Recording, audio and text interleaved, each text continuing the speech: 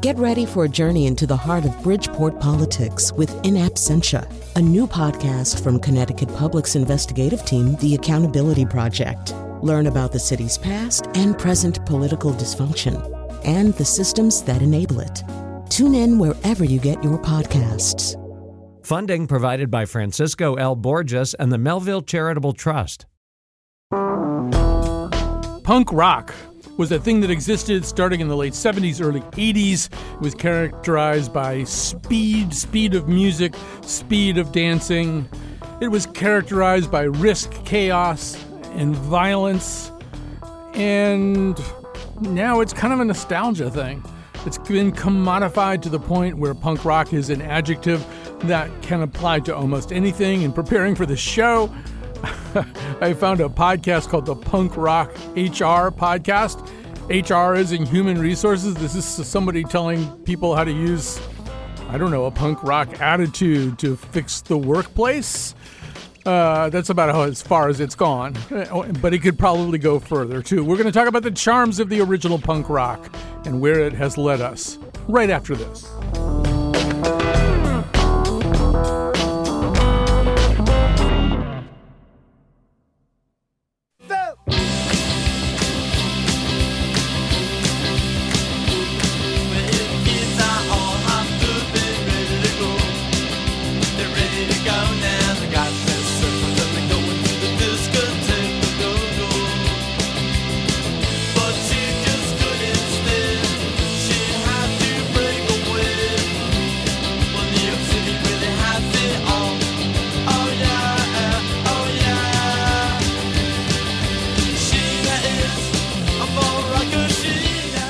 So let me begin with a little story. So it's like 1982 or 1983. It's as close as I can come. The one thing that I do know is what time of year it was, because I had been seeing around town some posters for a punk show, and it was being held on Good Friday. And these are crudely lettered Xerox. Poster would be actually overstating what it was. I was seeing pieces of 8x11 paper from a copying machine announcing this concert, if that's the right word, and it was by a group of local punk bands, and they had some little pictures on it and stuff like that, crudely drawn pictures, and it said, "It's Good Friday, we're going to hurt Jesus real bad." So that's kind of the level we were at. And so what had happened at the time here in Hartford, Connecticut, was that there was in the Frog Hollow neighborhood something called the Lithuanian American Club, which is it was a big, nice building that had a kind of concert hall in it. It might have been a church at some point, I don't know. But so it had, a big flat floor with no seats, and then kind of a loft, and then at the other end a stage. And it had been renamed The Lit instead of the Lithuanian American Club, and the punks had kind of taken it over a little bit. Other people would take it over in the years to come. But I'd never been to anything like this. And I thought, when I was a newspaper columnist, I'm leaving that part out. I was a newspaper columnist, and I thought, I got to find out what this is all about, and I'm going to do this, and I'll write about it.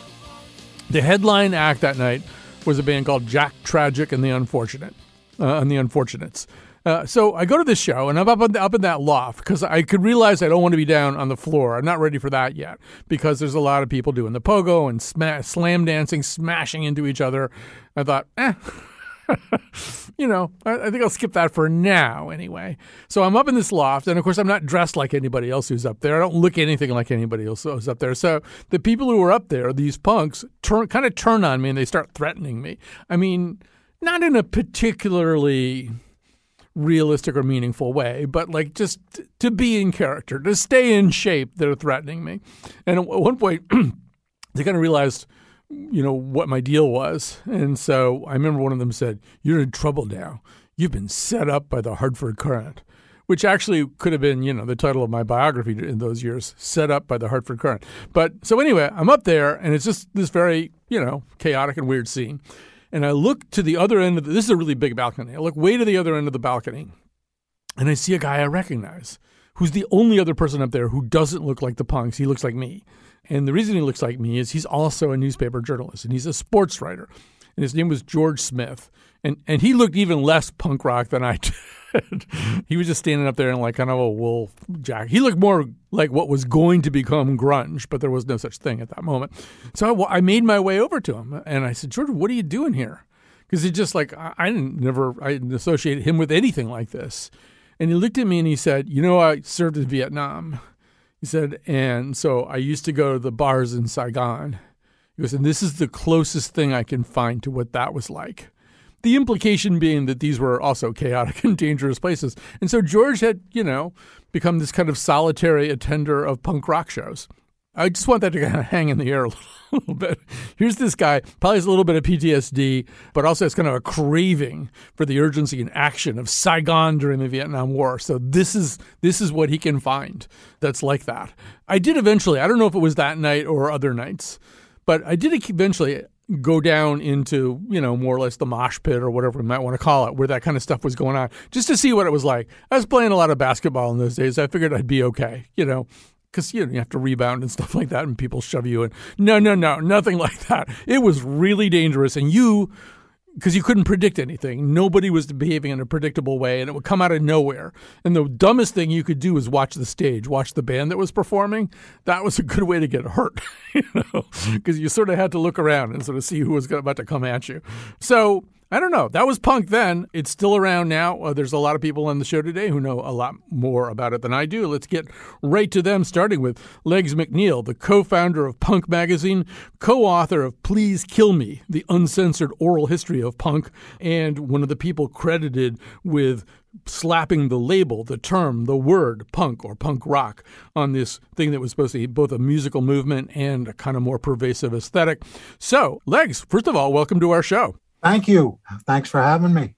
So, this is like trying to nail Mercury to a wall, but I think we need to at least sort of try to explain to people, particularly people who didn't live through it, either because they were too old or too young, what it is we're talking about. What would distinguish punk rock and the punk aesthetic from other kinds of things? It was just really loud, obnoxious music that had a beat and was more attitude than musicianship at the time. And then it grew into musicianship as it went along. Yeah, and I think speed is a big part of it, too. I mean, one reason I think maybe Nirvana wasn't a punk band was, Smells Like Teen Spirit isn't fast enough. I mean, even the way a punk band would count into a song. 1, 2, 3, 1, 2, 3. It's 1, 2, 3, 4. Yes. But when we started the magazine, we were more thinking of, it was a wacky title, punk. Yeah. To name a magazine Punk was kind of unheard of. And we were kind of going for the Simpsons, Rick and Morty type of humor. It was more kind of supposed to be a humor and music magazine, cartoons and rock and roll. And people started taking it very seriously. We didn't take it that seriously, Well, how about the punks? How about the punk musicians? Did they take it seriously, or was it kind of a dark joke about life? No, in the beginning, the Ramones didn't even want to be called a punk band. No one wanted to be called a punk band, It was a term of derision, Right. It wasn't praise, and it probably wasn't particularly commercial. I mean, punk is fundamentally an anti-commercial movement, or at least it seemed to be at the beginning. And the people who were doing it were, notably not making enough to pay rent, right? There was a way in which this was a really kind of hard scrabble movement by people who really didn't have a lot of resources. Well, no one understood it. And then when Sid allegedly killed Nancy, it was like, see, these guys just get high on heroin and knife their girlfriends to death. So it was never put into a context, which is the reason why I did Please Kill Me, the uncensored oral history of punk. Yeah, where we really get to meet a lot of these people and hear their stories. But there is something, and it's right there in your book, there's something fundamentally and almost intentionally self-destructive about punk rock, or at least there was at that time. And by that I mean, the band was often putting itself at physical risk and would be diving off the stage onto broken glass or something. I mean, the band was going to the ER. The bands were going to the ER with some regularity if they could. And the audience was in some danger. I mean, it was an intentionally an unsafe environment, one where you were likely sooner or later to get hurt, right? I never felt threatened at all. You never? Yeah. Never. No. Maybe that was in the suburbs, Could be. Where people, were stupid. you know. Fair enough. But there's also the sense that as your book kind of winds down, we're also sort of seeing that some of the punk rockers, there's a bill that comes due just in terms of drugs and that lifestyle, right? There's a way in which it's maybe not a genre you're as likely to get old in as maybe some others. Well, there's always a bill that comes due. No one gets out of here alive. But the book starts off with Lou Reed asking, "Will you die for the music?" Mm-hmm. And then that choice is made personally by the musicians and the people in the bands. And some of them die, and some of them get sober and live happily ever after. So, to describe, I don't know, the motivations, the ethos of punk, was it in some way a protest movement? And if so, what would it have been protesting? Everything. Yes. Like today, yes. The world sucks. Mm-hmm. We're basically a bunch of failed hippies. Yeah. Couldn't get laid any other way than putting on black leather jackets and acting snarky, But there was a way in which it was also a rejection, I sensed anyway, of hippiedom, and also a rejection of what music was turning into, kind of a Laurel Canyon, yacht rock sound. Folk music, yeah. Well, we had all grown up in Hartford, there was WPOP. Remember that? Maybe you're too old. Oh, no, I do. I am exactly old enough to remember POP and DRC. Yeah, and DRC.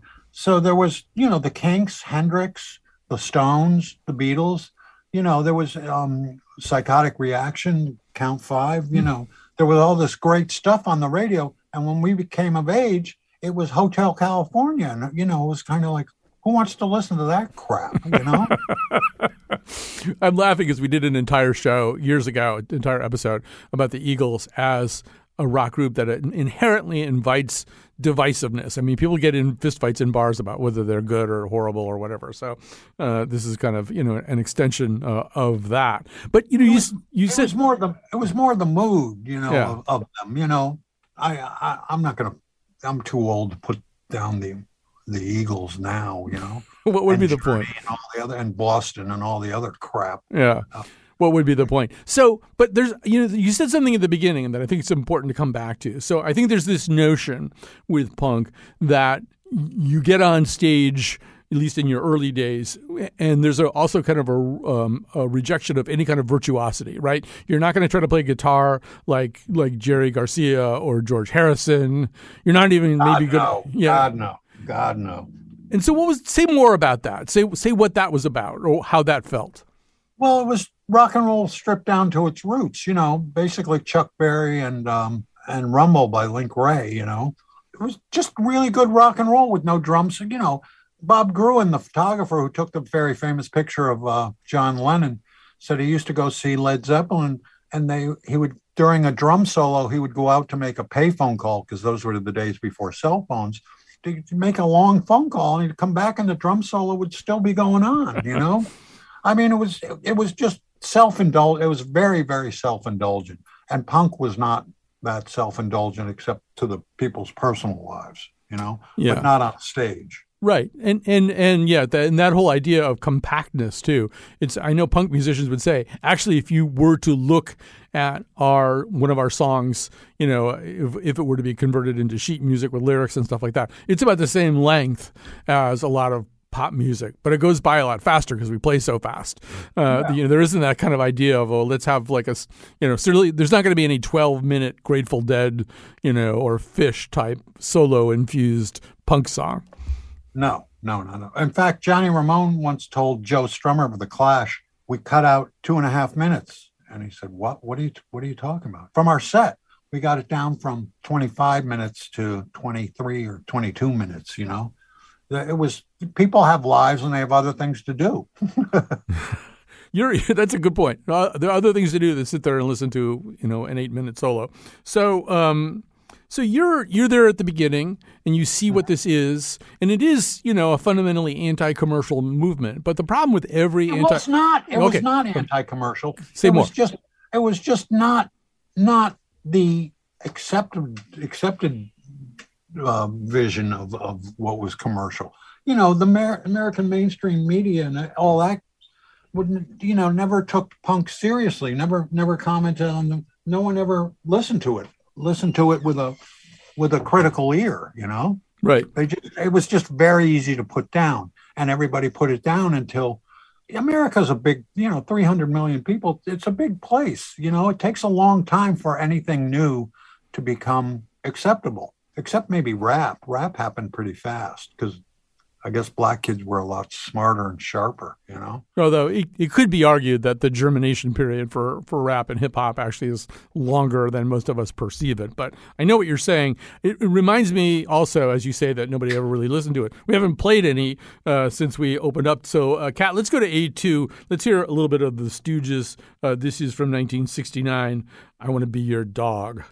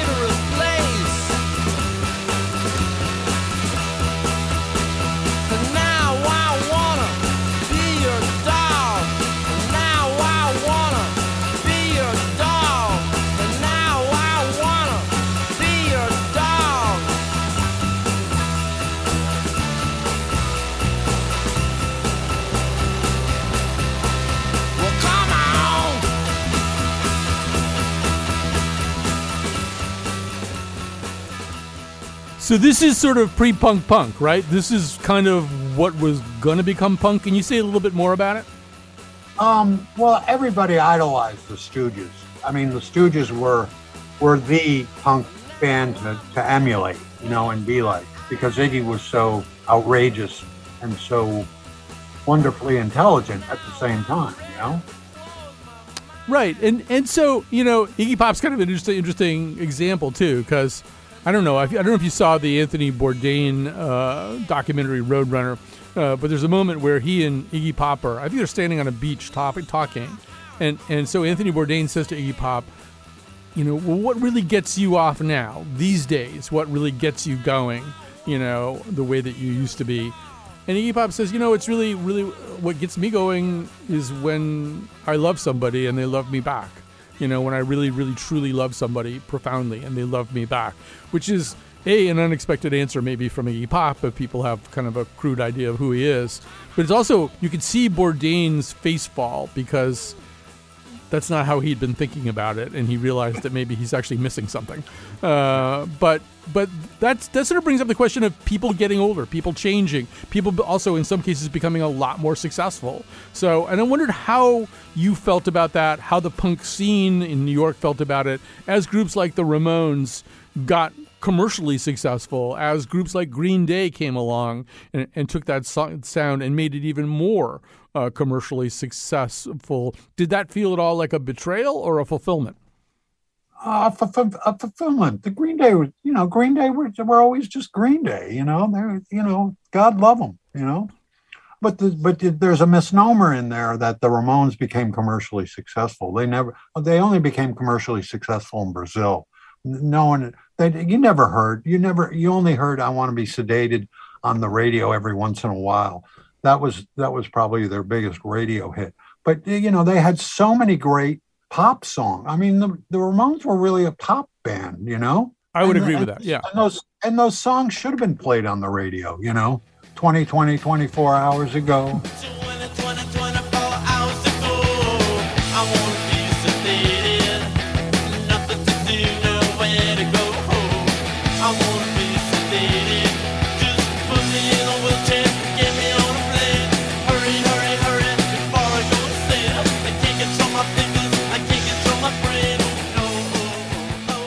It was so catchy. It was so wonderfully 60s in a way, 60s garage band kind of thing, And I don't know why it was never played, And people who got into the Ramones said, why haven't I heard this on the radio? And it was kind of mainstream America was, there was only two ways to be in that time.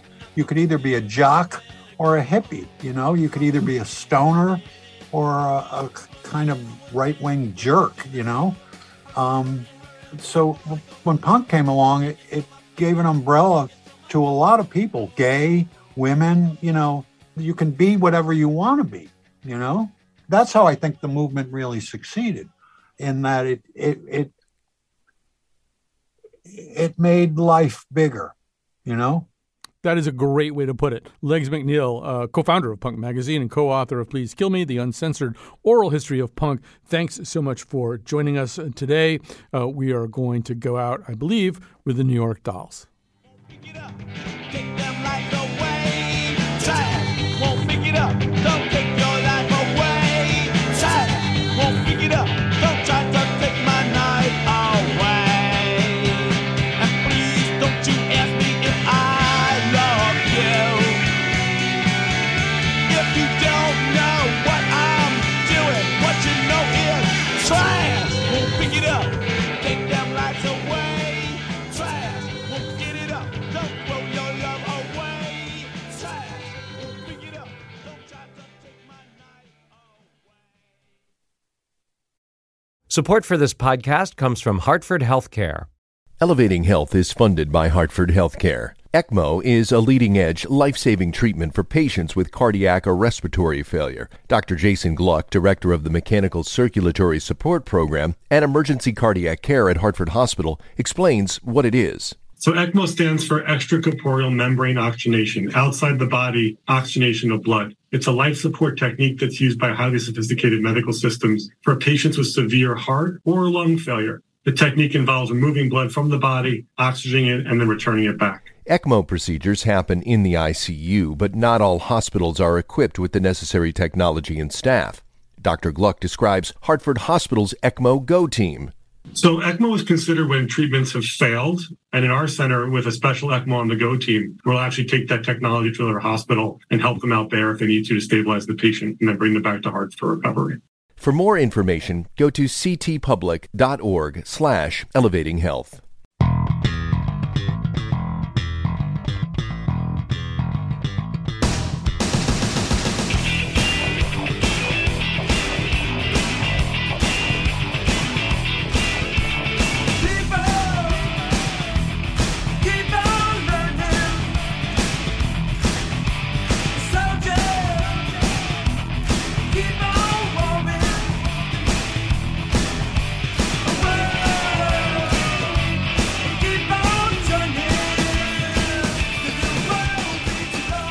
Joining us now is, for the second time recently, we are very lucky and privileged to have with us Kelefa Sanneh, the author of Major Labels, A History of Popular Music in 7 Genres, a staff writer for The New Yorker. He was with us before to talk about that book. But in so many ways, Kelefa, your musical journey begins a little bit, maybe improbably, with punk music. So let's talk a little bit about that. How did you wind up identifying as either a punk or a punk music fan? Well, thanks for having me back, Colin. It's fun to be back. So my musical journey begins in earnest on my 14th birthday. My best friend gave me a cassette of punk music, and I listened to it there in my parents' house in my bedroom in Hamden, Connecticut, and it just blew my mind. And in the years later, I kind of had to go back and figure out, well, why did this thing blow my mind the way it did? And I think part of what it was that punk was a whole worldview. In other words, loving punk meant that you could and maybe should hate everything else, right? It meant that other music was maybe bad, not just in an aesthetic sense, but maybe in a moral sense. Like maybe other music was wrong. Maybe the world was getting it wrong and this stuff over here was getting it right. And so punk to me was always very tightly connected with this idea of passing judgment. And I didn't realize before then that you could have strong opinions about music, that music could really matter in that fundamental sense. And so I think that was part of the excitement for me, both as a listener, as someone who would go on to be a music critic. It really did start to help me think seriously and intensely about music. One of the great ironies, of course, is that, I get into punk and the first punk show I saw was the Ramones at Toad's Place in somewhere around New Year's Eve in 1990, it would have been. My mother took me because I believe the show was 18 plus. And so the only way I could get in was with my mom. But part of what I liked about punk was that it was underground. It was obscure. It was just like me and my best friend, Matt, and a few other people. And it made us different from the mainstream. The irony, of course, is that in those years, in the early 90s, punk was going mainstream again, right? The rise of Nirvana really puts a spotlight on punk music. And you mentioned in the earlier segment that a band like Nirvana isn't really punk in a traditional sense, right? The music's a little more slow, a little more rock and roll. And in fact, when Nirvana was an underground band on the label Sub Pop in Seattle, they didn't think of themselves as terribly punk. But as soon as Nirvana was on MTV, as soon as they were on the cover of Rolling Stone, they began to feel more and more punk. In other words, being in the mainstream, being in this world of top 40 music made Kurt Cobain think of himself much more as a punk, much more as a representative of an entire culture of underground guitar-driven bands. And so he became a somewhat unwilling spokesman for a whole constellation of music that comes out of that punk explosion of the 1970s. But there's this weird irony about that too, right? I mean, and it's threaded through the 40 or so year history that we're talking about, which is that, increasingly this wild, untamable, impossible to domesticate musical and aesthetic force is constantly being co-opted and commodified. I mean, the Sex Pistols, they were sort of somehow part of the Queen's Silver Jubilee or whatever the hell that was. There's at any given moment, there's 3 or 4 documentaries playing on streaming channels about the Velvet Underground or the Sex Pistols or whoever. Well, there's 2 dynamics at play here, right? One is this common thing that you see of a cultural phenomenon moving from the margins to the mainstream, right? And we see that all over the place. But the second thing is that punk itself was always in part a conservative tradition, maybe even a reactionary tradition, right?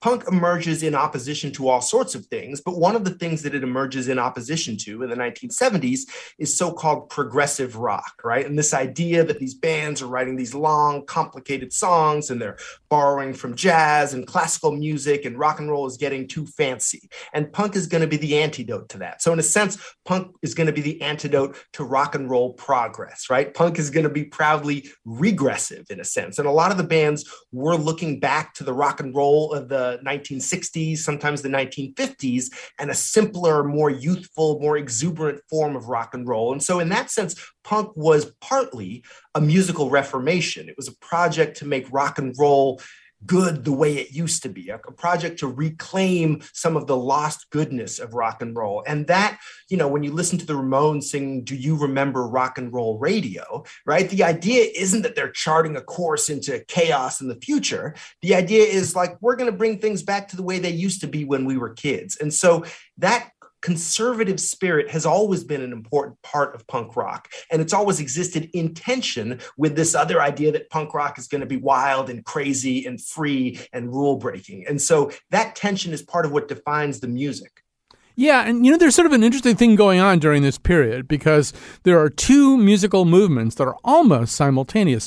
One of them is punk, and the other one, which also kind of originates from the same population centers, New York, LA, to a certain degree, London and other British cities as we go along, and has its own aesthetic, has its own style of dress, has its own venues and clubs. And of course, I'm talking about disco, which couldn't be further away from punk stylistically. I can't imagine anything being further away from punk stylistically. But there's a way in which these 2 movements are both also perceived as displacing what had been very popular kinds of rock, right? Eventually, rock kind of lashes back at disco and tries to destroy it. But there's something going on there. And I'm guessing, knowing you, that you've thought about this. Oh, yeah, absolutely. I mean, they were punk rock and disco were 2 different reactions to and maybe also symptoms of the fact that rock and roll was getting a little old. Rock and roll was coming to be perceived as kind of bloated, kind of boring. And there were many different reactions, but one of the reactions was punk rock, which was very intentional, right? It had a flag you could wave and we're going to join this music and we're going to be different. Disco had a different approach. The idea is like, no, we're all going to come together. everyone's going to be welcome. Rolling Stones can make a disco song. Rod Stewart can make a disco song. We're going to welcome R&B singers and Latin music and European electronic producers, and everyone's going to come together. And, there's problems with both of these, right? One of the problems with punk, if you want to call it a problem, is most people just don't like it that much. Most people don't care. Most people, the Sex Pistols were not, even in the UK, they weren't that popular. In the US, they weren't really popular at all. As Legs was talking about, the Ramones never had huge success in America. The problem with disco, of course, is that it generates a backlash of its own. The fact that everyone was part of it, the sense that everyone's listening to it, it's the opposite of what punk rock provided, right? Punk rock provides you with a way to tell the world, I'm different from everyone else. Disco provides a way for the world to come together and to think like, oh, we're all together on the dance floor. All these genres and cultures are mixing. We're all going to listen to the same thing. We're all going to dance to the same beat.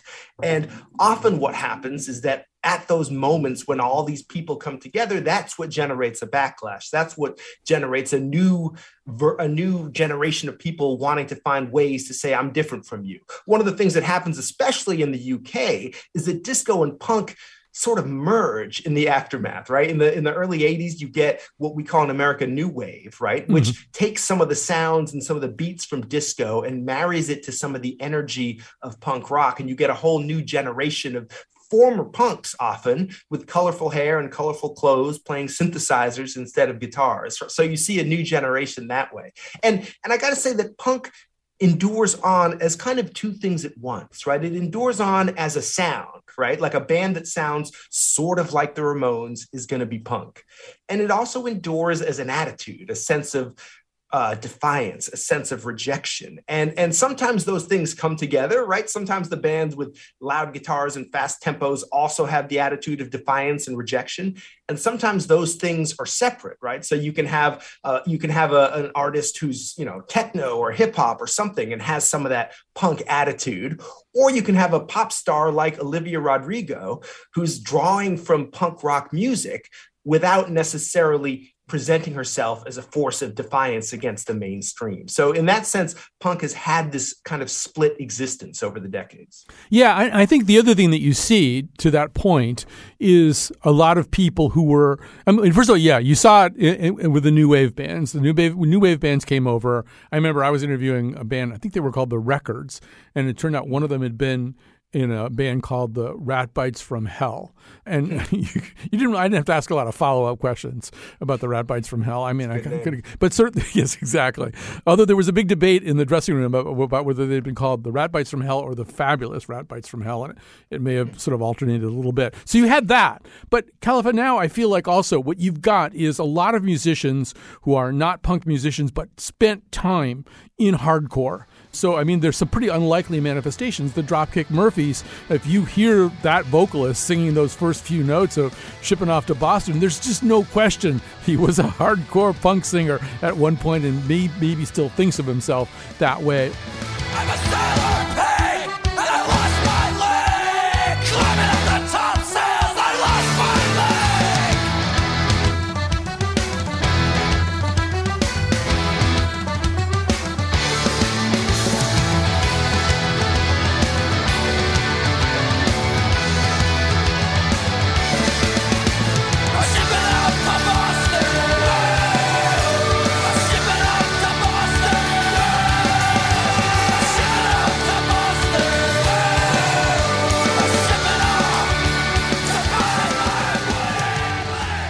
Or somebody like the Hold Steady, who don't sound like a punk band. But I think a lot of those guys played in hardcore bands, and it's why some of their songs sound the way they do. And also generations of listeners, right? People that think a lot, maybe think too much about music, are disproportionately likely to have had at least a phase when they were punk, right? Because punk is always going to be appealing, or is often going to be appealing to people that are trying to figure out who they are, because it offers such a strong sense of identity and a way to think about musical goodness and badness. And something that people are trying to figure out now is what it even means, right? The rapper Young Thug released an album called Punk, last year. But he's a brilliant artist and kind of a cryptic person. He never really explained it. He was asked in one interview, what is a punk? And he said, what makes a true punk?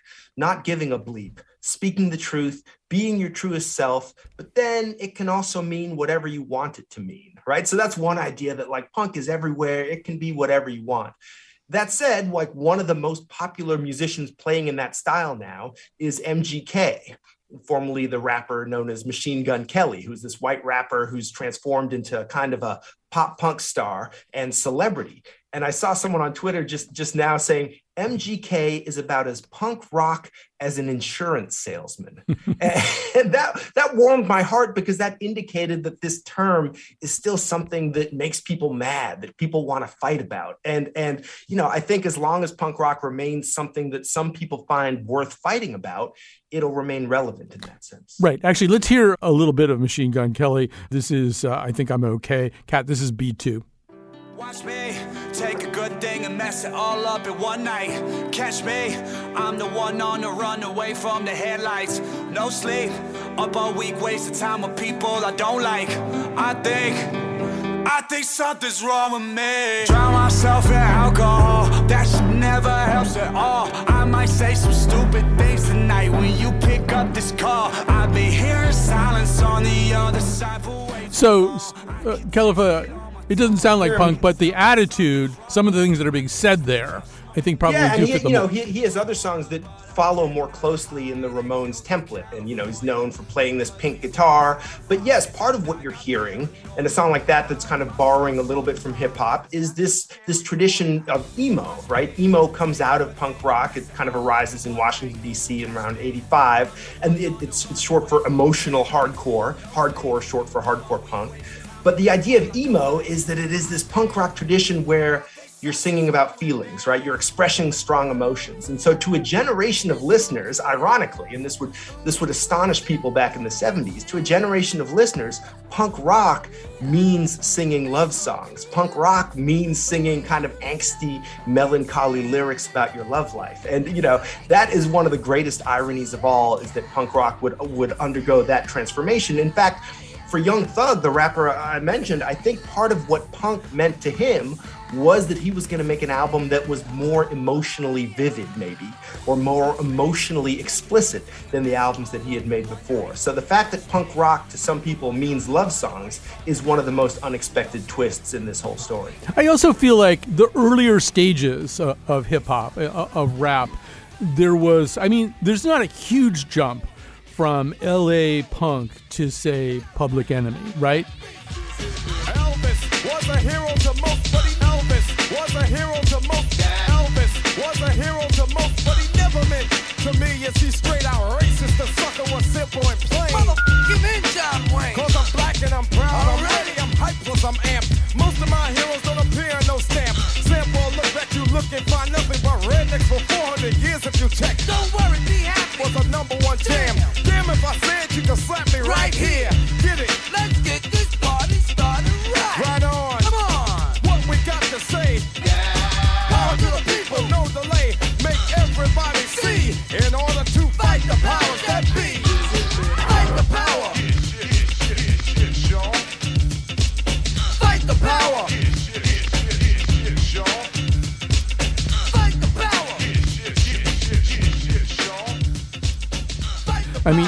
Fight the Power could be the name of a punk song. And there's a way in which maybe just the early stages of anything, there's a little bit more common denominator. Well, and also Public Enemy is an outlier, right? Because they are unusually close to the spirit of rock and roll as compared to their contemporaries. And so you might say that they are one of the most punk or one of the most rock and roll major acts in that part of hip hop history. I think maybe not coincidentally, they turned out to be less influential than, say, NWA and what came to be known as gangster rap, right? You don't hear a ton of hip hop acts in the decades to follow that sound like Public Enemy, where you do hear a ton that sound like NWA and Dr. Dre. So yes, that's definitely part of hip hop history. And in fact, if you talk to Chuck D knows the history of rock and roll. He knows all this stuff. He's a musical omnivore. So yes, I think that's probably no coincidence. Yeah, and I mean, the problem, the difference, one of the gaps between gangster rap and I think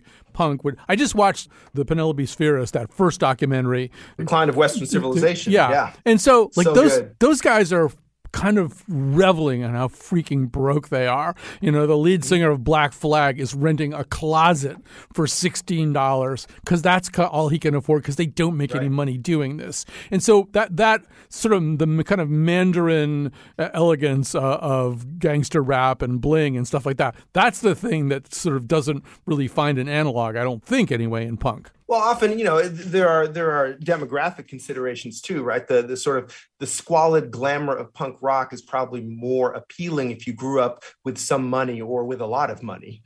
Whereas if you grew up poor, there's probably nothing to celebrate about renting a closet and a lot to celebrate about having enough money to buy whatever you want. I think the thing that sticks with me from that Decline of Western Civilization is the scene with the band Fear, where Lee Ving, the lead singer, is taunting the audience.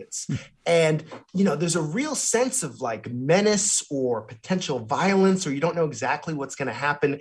And even that question, right? If punk rock is so defiant, why are you interested in pleasing the audience, right? Wouldn't a truly defiant punk band be hostile in some sense to its own audience? And I think, you were talking before about commercial success. I think that's always been a subcurrent in the history of punk rock, right? To what extent can you create a band that's popular over time and giving fans what they want? Is it punk to give fans what they want, or does punk mean always giving fans something a little bit different? And does that mean that the people following in this tradition of punk, if they're really doing it right, does that mean that they should sound different or have a different attitude from their predecessors decades past?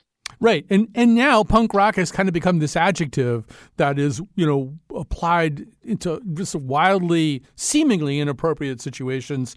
I found getting ready for the show, there's something called the Punk Rock HR podcast. It's actually about human resources, but apparently with a punk rock attitude. There's a go ahead. The hilarious thing is that it's used as a compliment. Yeah. That would have shocked people 40 years ago, right? If someone's like, wow, that's, this is a new company. We're kind of punk rock, like, meaning as a good thing. So yes, that's funny too. Well, disruptive became, an accolade, right? And I think that's sort of where punk rock becomes synonymous. Yeah, and in the old days, it was linked also sometimes to nihilism, sometimes to far-right political beliefs, right? In certain places, and especially in the early days, punk rock was scary. And I think that is one thing that's really changed. Whether you love it or care for it, not at all, there's nothing particularly scary about punk rock in 2022. Right. So we're going to go out of this segment with Green Day. But I remember sitting, as I'm sure you did, in a kind of velvet-covered seat in a theater watching American Idiot, thinking, well, this has kind of got to be the death of punk if we're sitting here in a Broadway or Broadway-esque theater watching something like this. It can never die. It can just stagger along, sometimes looking tougher than other times. All right. Well, once again, thank you so much for being with us today. Always a pleasure, and particularly around this subject. Kelefa Sanneh is the author of Major Labels, A History of Popular Music in 7 Genres, and a staff writer at The New Yorker. I am one of those melodramatic fools, neurotic to the bone, no doubt about it. Sometimes I give myself the creeps. Sometimes my mind plays tricks on me. It all keeps adding up. I think I'm cracking up. Am I just paranoid? Am I just up? I went to a shrink to analyze my dreams. She says it's like a sex that's bringing me down. All right, Kat Pastor is our technical producer today and every day, ideally. This particular episode was conceived of and produced by Jennifer LaRue, but it's also all hands on deck here, helping out senior producer Lily Tyson and, of course, Jonathan McPants. So thanks to everybody. And let me just say also that when Jennifer first started to talk to me about this idea, I said, I'm sort of less interested in talking to, any surviving Ramones or something like that, or somebody from Green Day or Henry Rollins or whatever. I'm really more interested. To me, punk rock, punk music, particularly as I, experienced it from a slight remove in the 1980s, it really is also this kind of grassroots thing, which a lot of people do and play and care about, and don't necessarily enjoy all this the perks of mega stardom. So let's make sure we talk to those musicians too. With that in mind, we're talking to Amy Wapple and Ben Social, who formed the Westport, Connecticut-based punk band Sad Plant in 2007. So first of all, welcome to our show, Amy and Ben. Hey, how are you? Thank you for having us. So 2007 might be considered to be a little late of the game for starting a punk band. Amy, tell us how that happened. Well, it is a little late in the game, but I actually didn't start playing bass until 2007. We've been involved in punk since we were kids, but I didn't start playing until then. I gotcha. So when you, Amy, let me just stay with you for a second. When you say involved in punk, tell me a little bit about your history with the music, the aesthetic, the movement. Oh, well, 1986, Ben and I saw my first punk show that Ben took me to, and that was the Ramones and the Queers at the Agora Ballroom in Connecticut. Yes, know the band and the venue. Actually, Kat, let's play a little of C1 just to bring back some memories here.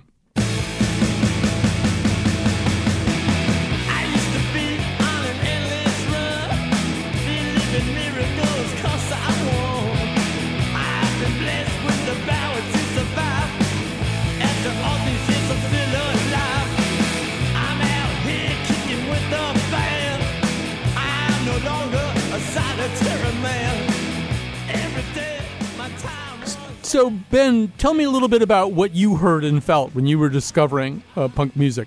I guess also, presumably, in the 80s as well. Yeah, well, I mean, I'm 54 in August. So, yeah, I mean, I was early 80s, late 70s. I had a sister 4 years older that kind of turned me on to the Ramones. I was probably sixth grade, first time I heard the Ramones. And I didn't identify anything as punk rock, but, I just dug them. They were cool, and they became, one of my, favorite bands. And, I guess I do owe that to my older sister, who was, like I said, 4 years older. So she turned me on to it.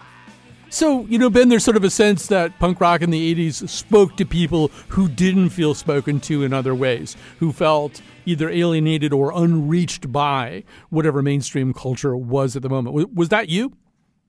Not really. And I mean, we grew up in Old Saybrook, which, it's an affluent place. And, I wasn't really a freak.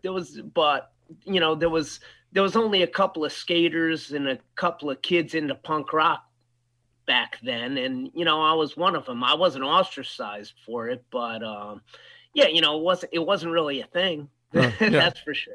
All right. Speaking of skaters, before we run out of time, let's play a Sad Plant song. Kat, this is C2.